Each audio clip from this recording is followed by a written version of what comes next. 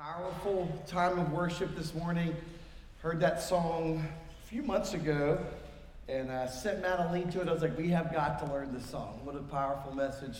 Talking about what God has done and what He's going to do in the life of you and I, in the life of this church, and what a powerful message and song. And Matt, I'm going to go ahead and tell you now, I already said something to Holland. We're going to do it at the end of the service as well. So go ahead and get that queued up in the playlist for later in the service. We're going to end with it today.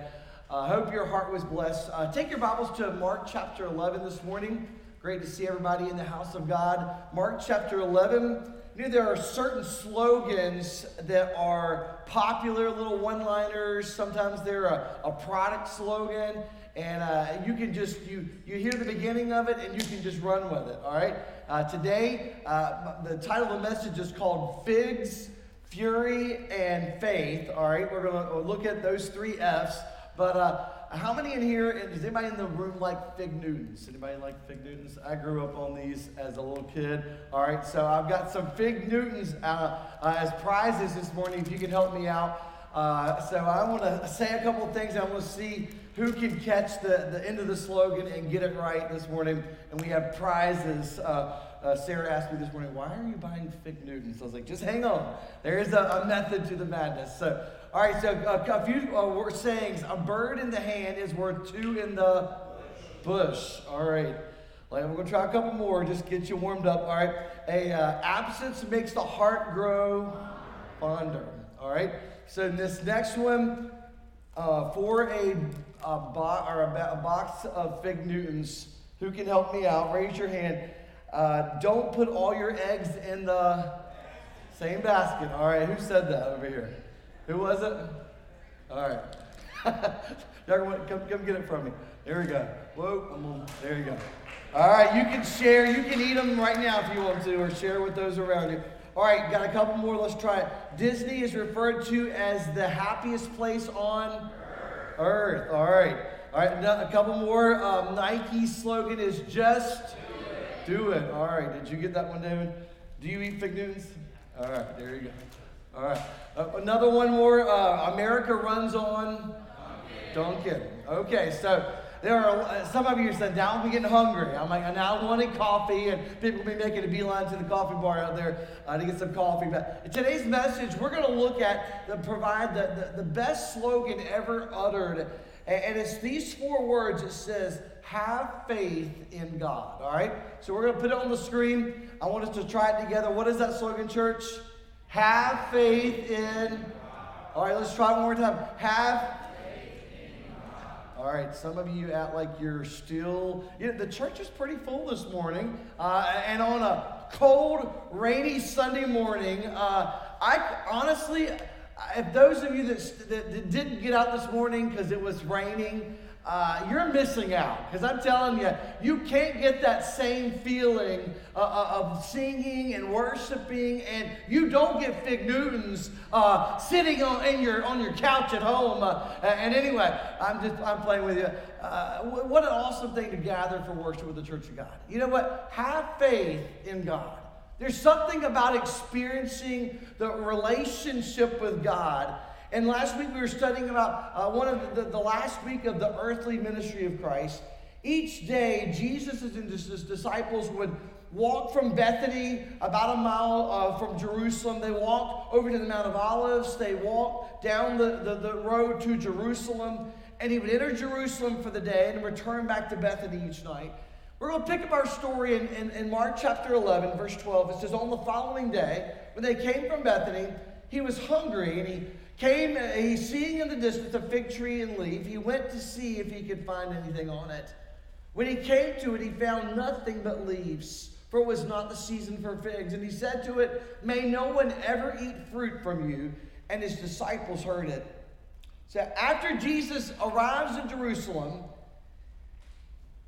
he gets to the temple, and his heart is broken for what's happening in the temple. And verse 15 says, they came to Jerusalem. He enters the temple and began to drive out those who sold and those who bought in the temple. And he overturned the tables of the money changers and the seats of those who sold pigeons. And he would not allow anyone to carry anything through the temple. He was teaching them and saying to them, is it not written, my house shall be called a house of what, church? Prayer. A house of prayer. He says, but you've made it a den of what, church? Robbers. You've taken it and destroyed what God meant for good. You've turned it into something evil. You're using it to rip people off. You're using it to take advantage of the people of God. And so his heart is broken at what he's seeing. And should be a house of prayer, but it's become a den of robbers. The chief priests and the scribes heard it, and they were seeking a way to destroy him. They feared him because all the crowd was astonished at his teaching. When evening came, they went out of the city. And then we get down to verse 20, we see the rest of the story of what Jesus is trying to do. They passed by in the morning, they saw the fig tree withered away to its roots. Remember, that's where it started. And they walk in, they see the fig tree, and he basically curses the tree. And Peter remembered, and he said, Rabbi, look, the fig tree that you cursed, he says, it's withered. And Jesus answered, he says, have faith in God. He's using this illustration of the fig tree to get Peter and to get his disciples to see there's a bigger element I'm trying to teach, a bigger story. He says, I want you to truly have faith in God. I want you to trust me through all of life's circumstances. When you face trials, when you face adversity, when you are in the depths of despair, when you don't know where your next meal is going to come from, he says, I want you to learn to have faith in God. I want you to trust me. I want you to trust my plan and the purpose.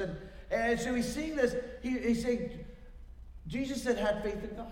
Truly I say to you, whoever says to this mountain, be taken up and thrown into the sea, and does not doubt in his heart, but believes that he says he will come to pass, it will be done for him. Therefore I tell you, whatever you ask in prayer, believe that you have received it.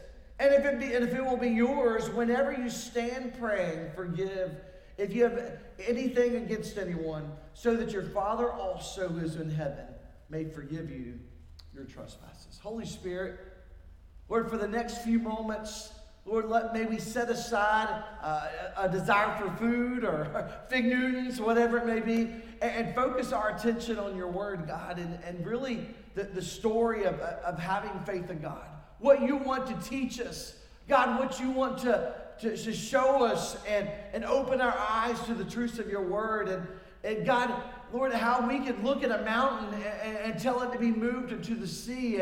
And God, you have the power, the authority to do that. God, may we trust you this morning above all else. God, the one that come to church this morning and that's at the end of their rope, they've tied a knot and they're barely hanging on. God, I pray today they would leave with confidence, knowing that, God, you are all powerful. And whatever mountain they're facing, it's no match for our great God. God, would you help us to trust you this morning? Help us to look to you, to call out and expect you to do great things in our lives, God, and move mountains. And Lord, whatever giants are defeating us, God, this morning, may we look to you and find strength and help, and our faith be restored. God, do a mighty work in our hearts and lives. Lord, the person that may be here or maybe listening online that doesn't know you as Lord and Savior, God, would you transform their life radically today? Would you help their faith to really come full circle and understand what you've accomplished on the cross and what you've done? And Lord, I pray that this morning would be that moment of their salvation. Speak to our hearts. We give you honor and praise and glory. And all of God's people said, amen. This passage, there's three great truths that we're learned about figs, about fury, and ultimately about faith, what God was trying to teach. We see, first of all, a barren fig tree. There was a lesson about fruitfulness that Jesus, he was not mad at the fig tree. In fact, but it shows a human side of Jesus when he's hungry and he reaches out to see, hey, is there a fig on that tree? And you think about it, Jesus was omniscient. He knew everything. He knew there was no figs on that fig tree, but it was an opportunity to teach his disciples. He never missed an opportunity to teach and train his disciples. Jesus was hungry. It reminds us that he experienced the same human needs that you and I have here on this earth. He walked over to a fig tree, maybe to have a little breakfast, and the tree was full of leaves, but there were no figs. And the Bible says it wasn't time for the figs. And so why was Jesus disappointed? First of all, their fig trees in Israel are different than what we have. Most of what we see in the U.S. is like a fig bush, a giant bush. My wife's grandparents have a fig bush in their yard, and you go out there certain times of the year and you can pick off figs if the birds haven't already come and devoured them. But it's different in Israel. They had different types, it produced two different kinds of figs. There were small pre-figs that would come out when the leaves would first come on the fig trees, and they were more of a bitter, hard fig, and they would ultimately fall off the ground, and later on a larger, riper fig would come on the tree, and so it was two different types of figs. Even though it wasn't time for the ripe figs, the tree should have had some of those pre-figs on it. It explains Jesus' statement when he saw a leafy fig tree and ultimately was looking for figs. He pronounced judgment upon it. He says, nobody will eat figs from you. The fig tree was guilty of false advertising. It had leaves, but there was no fruit. And folks, that's oftentimes when we look around, we see people who call ourselves Christians, and there's like an outward appearance, but there's really nothing concrete. There's no fruit in their lives. And the Word of God says, by our fruit, you'll know that we're disciples and followers of Jesus. So it was guilty of false advertisement. Of course, God being God, Jesus knew all of this. He didn't curse it in anger. He was evaluating the tree. The fruit tree that doesn't produce fruit is not really worthy of being called a fruit tree. My dad, many years ago, had 2 apple trees he planted in our yard. I was a little boy, and he plants these 2 apple trees, and they grow, and they become pretty big trees. And year after year, we'd go out there and examine these fruit trees. No apples. Next year, no apples. No apples. Every single year, no apples. And my dad finally said, if those trees don't have apples on them next year, I'm chopping them down. And so the next year, sure enough, came and went, no apples, and they were no longer in our yard. And Dad didn't see the point of having trees that were fruit trees that did not produce fruit. A fruit tree that doesn't produce fruit can't be called a fruit tree. The judgment that Jesus pronounced on this tree led it to wither overnight. And as they came back by it the next day, Peter said, hey, there's that tree that you cursed. It's withered up, it's dried up. But there's 2 stories he wants us to understand here. There's a national application. He's talking about the nation of Israel. Israel would soon wither and die. The nation of Israel, the fig tree represented the nation, and the nation should have been producing fruit for God. But they were all religion and no life. And folks, I'm afraid that is so many churches across the globe this morning. They have all of the tenets of religion. They observe the ordinances of the church. They have the baptism. They have the Lord's Supper. There's all the chanting, the prayers, the songs, the standing, the sitting. I mean, you ever been in one of those services and you're standing, you're sitting, you're standing, you're sitting, you're standing? I mean, it's just over and over and over, and it becomes a ritual. The Lord's Supper is every Sunday. And there's nothing wrong with that. The Lord's Prayer is quoted every Sunday. The doxology is sung every Sunday, and it becomes the thing you do. I'm no way making fun of it. What I'm saying is, when religion becomes a ritual instead of a relationship, we have missed the entire point of going to the house of worship. It's not to go and sing the same song or hear the same words or hear the same. He wants to speak to our heart. He wants to transform our lives. And the nation of Israel had become so caught up in the rules. And folks, they missed the entire point. In Matthew chapter 21, verse 43, he says, I tell you, the kingdom of God will be taken away from you and given to a people producing its fruits. Jesus' heart was broken as he saw what had happened to the Jewish people, the nation of Israel. Both Jeremiah and Hosea use a fig tree as a symbol for the nation of Israel. In fact, in 70 AD, the fig tree that Israel was chopped down, and the Romans destroyed Jerusalem. But the root of the tree was not destroyed. Above the ground, the fig tree looked dead, but there was residual life in the root of the fig tree. In fact, in Matthew chapter 24, Jesus was talking to his disciples about his return. And he told them, he says, there's going to be a sign that should be noticed. And Jesus said in Matthew 24:32, he says, from the fig tree, learn as a lesson.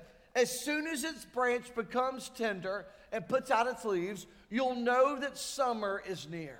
But he goes on, he says, also when you see all these things, you know that he is near at the very gates. We should pay attention to world events, the signs of the times, because the fig tree now has leaves again. In 1948, Israel became a nation again for the first time since it withered in 70 AD. We're living in a time where prophecy of God's word is being fulfilled, and he's saying, pay attention. There's a national application there. It's talking about the nation of Israel, but there's also a personal application. Leaves represent our outward goodness. Fruit represents the Christ-like character that should indwell every single one of us. As we're knowing God and growing a relationship with God, he says our lives ought to be bearing fruit in such that people all around us say, wow, look what God has done. Look what he's done in that church, in this community, in this city, in this nation. Look at what God is doing and transforming lives. There ought to be something personal about it. A fig leaf represents self-righteousness. When Adam and Eve sinned and realized that they had sinned in the garden and they were naked, what did they do? They took fig leaves and put them together, and they made garments and clothes to cover their bodies, and they were ashamed. But the covering wasn't adequate. In fact, God covered them with animal skins. And he took an animal and killed the animal and used the skins to make clothes for Adam and Eve in the garden. Leaves represent religious appearance and activity. Many professing Christians have an abundance of leaves, but there's no fruit. There's abundance of leaves, but there's no real sign that God is at work in our lives. Fruit is an outward expression of an inner nature.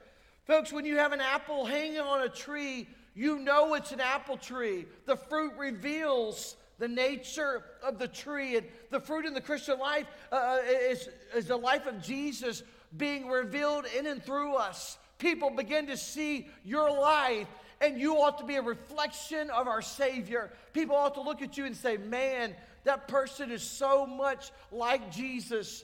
They are the hands and feet of Jesus. They embody what it means to know Christ, to be a follower of Jesus, to bear the fruits of the Spirit, the fruit of a Christian life, and Jesus revealed in your life. The fruit of a Christian includes these 9 character qualities that Paul writes in Galatians 5.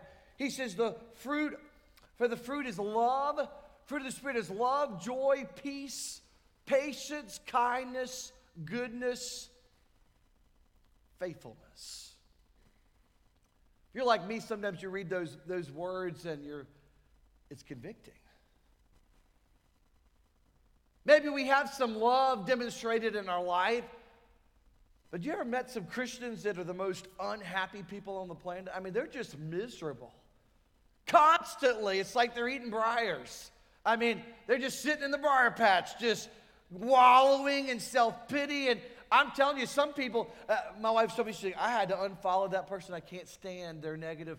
Everything about them is doom and gloom. And sometimes it's like, I don't want to see your constant whining, because God has given us so much to be thankful for. And folks, he says, joy, peace, patience, kindness, goodness, faithfulness. The reality is as we are growing in relationship with God, we ought to be demonstrating the fruits of the Spirit. And again, the key to the fruitful life is found in John 15. Jesus says, I am the vine, ye are the branches. Whoever abides in me and I in him, he it is that bears what, church? Not just fruit, it's much fruit. From apart from me, you can do what, church? Nothing. Why do I keep asking you to say it? Because I want us to not only read it, hear it, say it. I want us to think it. I want us to... For it to take root in our lives, folks, the gospel has got to penetrate. The best word to describe the relationship of a branch to a vine is dependence. God wants us to learn to be fully dependent on God and look to Him for strength and daily nourishment, for help in our time of need. The branch is an extension of the vine. Some people reverse that picture, and they live like they're the vine, and Jesus is a branch attached to us. Like, God, if you could just kind of bless my plans, God, if you could just kind of bless my thoughts on the matter and make it come into fruition and make it worthy, make it grow. And folks, we cannot produce fruit of the Spirit without Jesus. And folks, if we're doing it on our own accord, it's like being cut from the vine. You cut a grapevine off from the main vine, the main branch, folks. You cut that branch off, it's never going to produce grapes. It's going to dry up. It's going to wither. You can make a wreath out of it, but that's about all that's good for. The reality is we have to be connected to the vine. We have to be connected to the Father. And folks, the only way our lives can demonstrate love, joy, peace, patience, all of these things, and self-control is to be connected to the source of life. Folks, it's about producing more than just leaves, more than just religious activity, being busy, but it's about being connected and producing fruits of the Spirit. I wonder this morning, are the fruits of the Spirit evident in your life? Is there evidence that Jesus is at work? Is He's transforming us? Are we becoming more like Jesus today than we were this time last year or last month or last week? We see, secondly, a fury at sin. He says a house of prayer, the church ought to be a house of prayer, not a den of robbers. When Jesus made His way into the temple, the place that was sacred, the place where the Jews would gather for worship, the place where you would go each week, folks, when He walks in, the place where the glory of the Lord was on display, it had turned into a den of robbers. Only a few times in Scripture where the Word of God tells us that Jesus got angry. This was one of them. It broke His heart as He looked at what had become of the house of God. It had literally been turned into a place of ill repute. The things that were happening there, it's just mind-boggling. And he's like, what in the world has happened to the temple? He was furious. It was righteous indignation. It wasn't a sin. He was furious at what the Jews had done to the temple. What was supposed to be a house of prayer for all nations. Imagine today if the church of Jesus Christ across the globe was known as a house of prayer for the nations. Talk about transforming, life transforming. Talk about a life change taking place. If the church was known as a house of prayer for all the nations, a place that had compassion and wanted to see our neighbors and the nations come to faith in Christ, imagine what would be taking place in the church. But instead of a house of prayer, it had turned into a den of robbers. Last Sunday we pondered the question, what would Jesus say if He walked into the church today? Imagine. What would Jesus say if He walked in those back doors on a Sunday morning? Would He see a bunch of leaves, a bunch of activity, people running around, bumping their coffee, fist bumping, having all the fun, but no true worship taking place? Would He look around and not recognize the people who call themselves Christians? Would we recognize Him? Would He recognize us? Folks, it's mind-boggling to think about. The American church, would He recognize it? Would the church even know Jesus was present? The religious leaders had allowed the temple to become a cross between the stock exchange and a shady flea market. Now, your pastor and my wife and I, we love going to antique store, but I prefer the junky antiques, all right? When you see a store that says fine antiques, I'll just keep walking because I know I can't afford anything inside of there, but you go to a junky store or a flea market, sometimes you'll find some treasures, and you've got to dig through old boxes in the back, and you're like, wow, this thing's worth like $100, and hey, give me $5, you know? And you're like, wow, this is pretty cool. And I texted Stephen a picture of a Coke machine the other day, and he collects Coke stuff, and I was like, man, you need this in your collection. But, you know, you see stuff sometimes like that. It's like a diamond in the rough, and I love seeing it and experiencing it. Well, you're thinking about what it is, that the value of it. The religious leaders had turned the temple into a shady flea market. You ever go to one of those flea markets and you're like, man, everybody in there looks like a swindler. I mean, they look like they're hoodooing each other over. And I'm sitting here, I can't get out of there fast enough. I'm holding on to my wallet thinking, I feel like I'm going to get taken. Sometimes we go on some of these mission trips and they'll take us to a market in these countries and they're like, everybody stay in groups of 3. Why? Because you need more than one person watching your back when you're in there shopping. It's a little bit, maybe ever go on a cruise and you get off on, and go into the straw markets. And it's like, I took my dad into one in the Bahamas one time, and I said, Dad, whatever you do, don't pull a wallet out. I was like, don't let people see cash in your hand. I said, they won't leave you alone. They'll never let you out of the building. And so we're holding a wallet to the front pocket. You're keeping your hands in your pockets, and you're doing everything you can to watch yourself. It had turned into that type of place. It turned into a place where things were happening. It was a den of thieves. Those that would come to offer sacrifices at the temple, they couldn't use Gentile or Roman currency. At the temples, they would have to convert their money to temple currency. And then once they got their money converted, they would often bring doves that they had bought in town. And they said, you know what? That can't be used. You've got to purchase our own. And so they had their own doves and pigeons for sale in the temple. And so they were jacking up the prices. They were taking advantage of the people, all in the name of temple worship, ripping them off. Especially those who are of a Gentile descent. And it hurt the heart of God. But folks, we go on, he says, there's a movable mountain. There's a lesson about faith that Jesus is wanting his disciples to understand.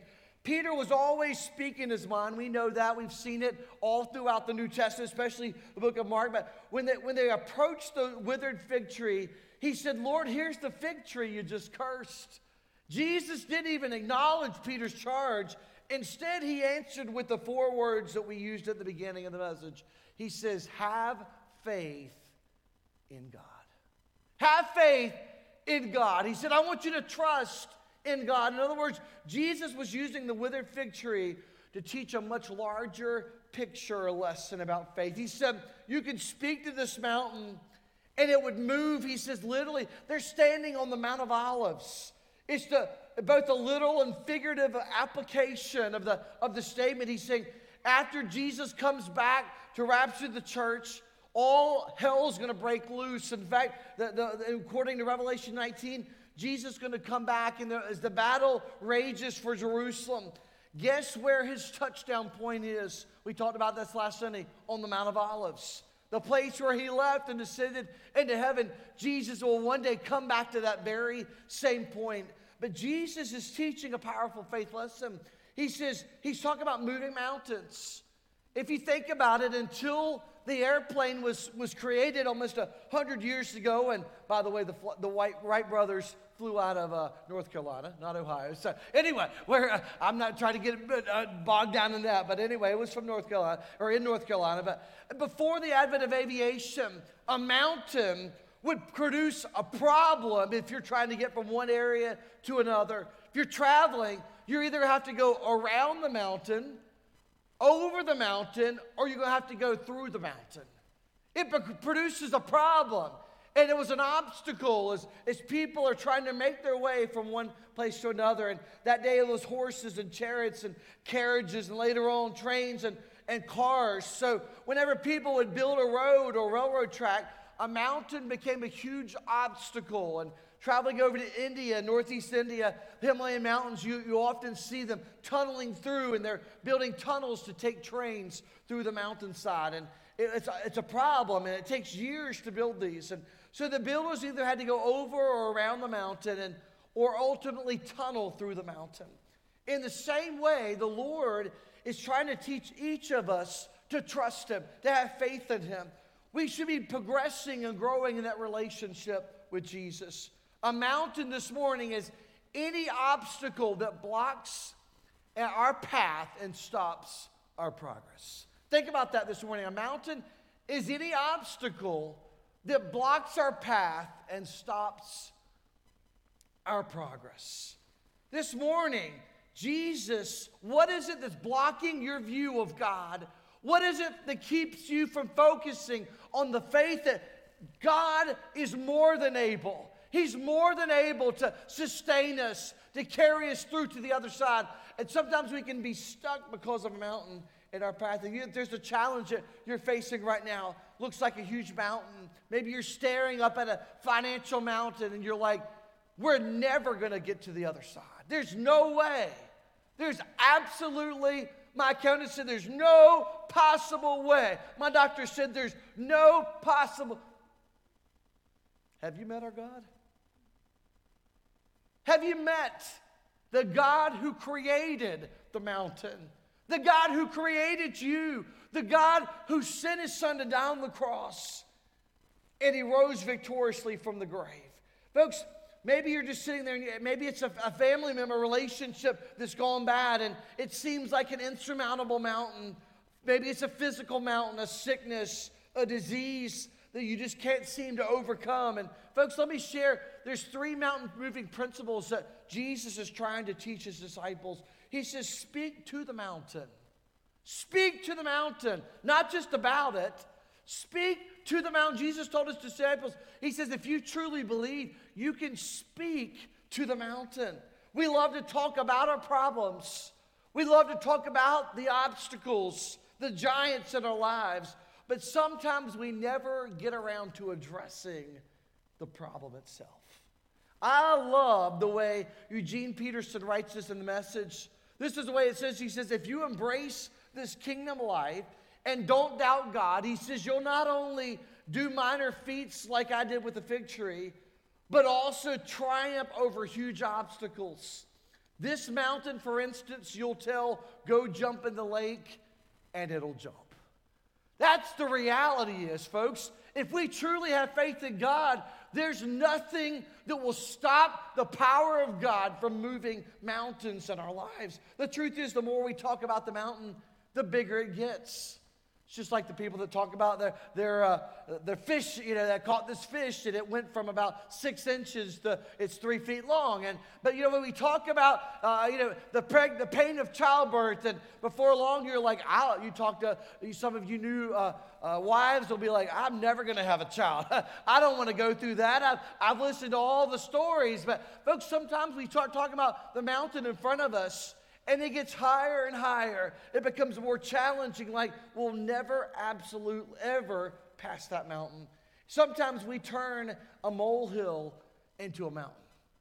Think about it. We turn the smallest thing into something. And he says, if you don't speak to your mountain, it will speak to you. It will taunt you. Look at me. He says, you can't get past me. You'll never be healthy. You'll never get out of debt. You'll never kick that habit. She's never going to take whatever you're never going to get that raise. You're never going to get that promotion. Your kids are never going to get out of jail. You're never going to. And folks, we could sit there and wallow in self-pity, but folks, Jesus is in the business of moving mountains. Just speaking directly to the mountain. Mountain, there's not enough room for both of us in this life. You've got to go jump into the lake. There's a gospel song that says, mountain, get out of my way. It's time to tell the mountain to get out of my way. You've been creating problems long enough. Secondly, focus on God's power, not the size of the mountain. The Bible's full of stories of people who faced mountains. Sometimes mountains are disguised as challenging or difficult people. If you remember, David was a shepherd boy, and he goes to take food to his brothers as they're on the battlefield fighting the Philistine army. And he goes and he hears all this commotion, and The nation of Israel is terrified. They're trembling. They're like, have you seen Goliath? He's huge. He's massive. He's 10 feet tall, and he keeps shaking his fist and taunting the people of Israel. And David's like, your sword and your spear are no match for my God's power. Your sword and your spear, your height are no match for that. He says, do you know the God we serve? He has a name, and this hill isn't big enough for the both of us. He says, I come to you in the name of the Lord God of Israel. And this day the Lord will hand you over. And he tells him, I'm going to knock you down. I'm going to chop your head off. And you can only imagine Goliath is going, you have lost your teeny mind. You're such a puny little shepherd boy. You've lost your complete mind. He says, I'm going to chop it off your head. And he says, everyone's going to know that this battle is the Lord's. Now, mountain, get out of my way. And he takes that slingshot and throws a couple stones and knocks him dead to the ground and takes Goliath's own sword and chops his head off. I'm telling you, a few years ago in Israel, that was one of the greatest things I saw was standing on the mountain overlooking the Elah Valley and just imagining what it must have been like, because just a few moments before, Goliath is standing up there, beating his chest, taunting the nation of Israel. David comes up, and the name of the Lord slays the giant, and they destroy the Philistine army. And folks, God is glorified once again. The name of God is magnified. And as I stood there, and in my office I have 5 stones I picked up out of a brook there. They said that they literally have to keep replacing those stones like every month, because all the tourists from America come and pick up 5 stones, just like David did as he would go fight Goliath. And so I went through security with all 5 of those stones in my backpack.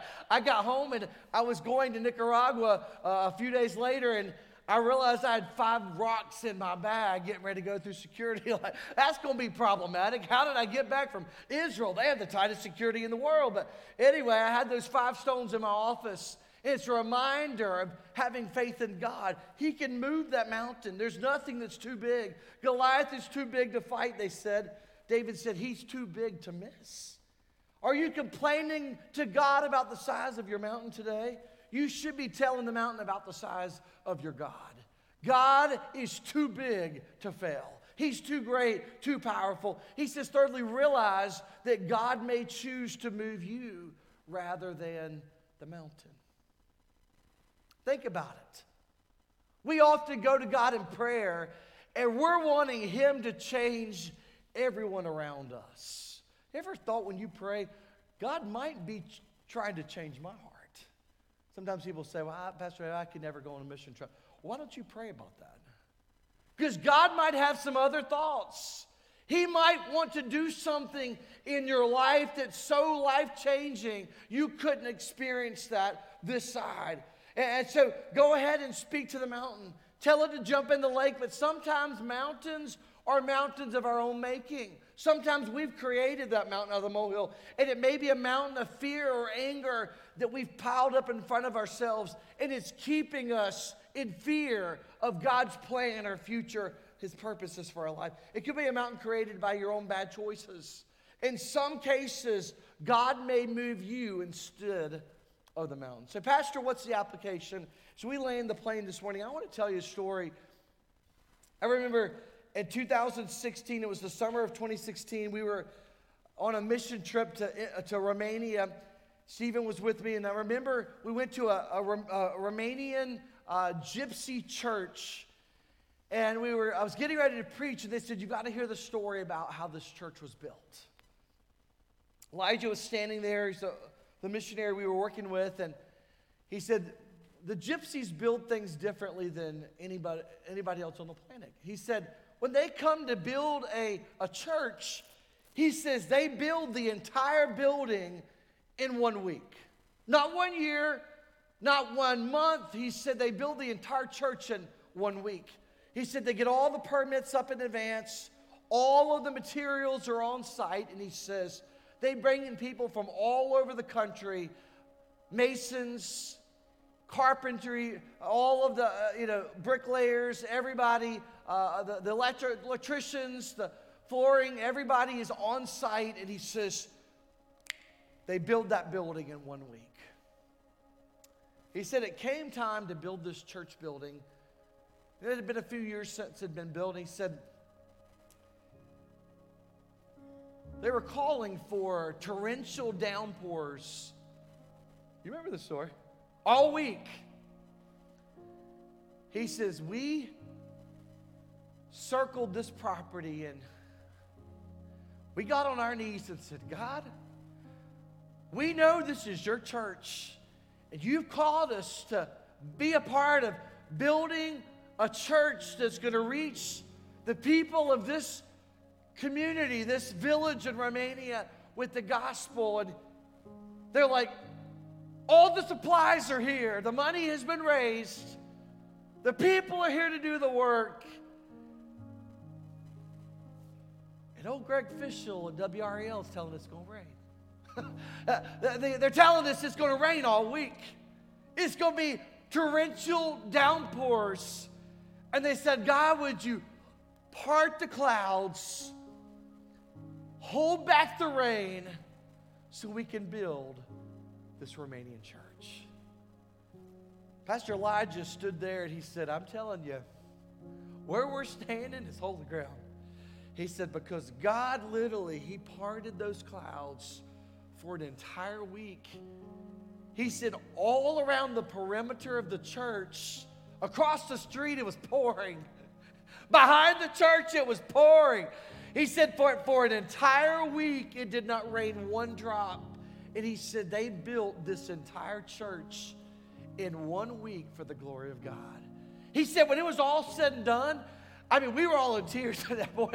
I can't even, I'm standing here with chill bumps thinking, there's no way. And he says, we finished the building. He said it was the end of the week. It was time to dedicate it. He said all the people of the church were gathered. We went inside the building. He said the bottom fell out. It was absolutely pouring. He said, but we experienced mountain moving faith. He said God parted the skies and we literally were able to build the church. And he said the rain that came once they got inside for the dedication was just the blessing of God. He said God did something so supernatural that he said it defied all of the Weather Channel. If you looked at your app, it's pouring rain. Not here. He said it was clear as a bell. He said it was raining across the street and the people behind us were getting flooded. But he said not one drop. And he said God moved that mountain. He parted the sky. I wonder this morning, how's your faith in God today? How's your faith in God? Because whatever that mountain is, whatever that giant is, it can be so overwhelming. It can be so intimidating. It can cause us to tremble, to be scared, and to cower back and saying, there's no way. I'm just going to give up. I'm going to let go. I'm going to throw in the towel. There's nothing worth fighting for. And God is saying, have you forgotten? The God of David, who came up against the giant of Goliath, the God of Moses, parts the Red Sea, the God of Abraham, Isaac, the God of Elijah, who took him out in the fiery chariot. Every single one of those, folks, that's the same God we worship today. That's the same God we serve. The God of Joseph, who delivered him from the pit and from the prison cell. Ultimately, that's the God we serve. The God of Daniel, who's in the lion's den, and God delivered him. The God of the 3 Hebrew children who were in the fiery furnace. That's the same God you and I worship today. So he says, have faith in God. Have faith in God. When the winds of adversity blow into your life, sometimes we lose our faith in God. When mountains too tall to climb stand in your way and block your progress, what is your response? Here's the solution for any problem that you're facing. Have faith in God. Here's the answer to any need in your life. Have faith in God. I wonder this morning, what mountain is in your way? What mountain is in your way this morning? And speak to the mountain and focus on God's power. I want to invite you to stand this morning. We're going to sing about what He's done. We're going to sing about the power of our God and have faith in the God who is able, who has, who still will, and is going to do it again tomorrow, folks. He is on the throne. He's all powerful. What He's done is supernatural. It's so powerful, folks. Trust in God. Have faith in God. Holy Spirit, would you speak to our hearts this morning?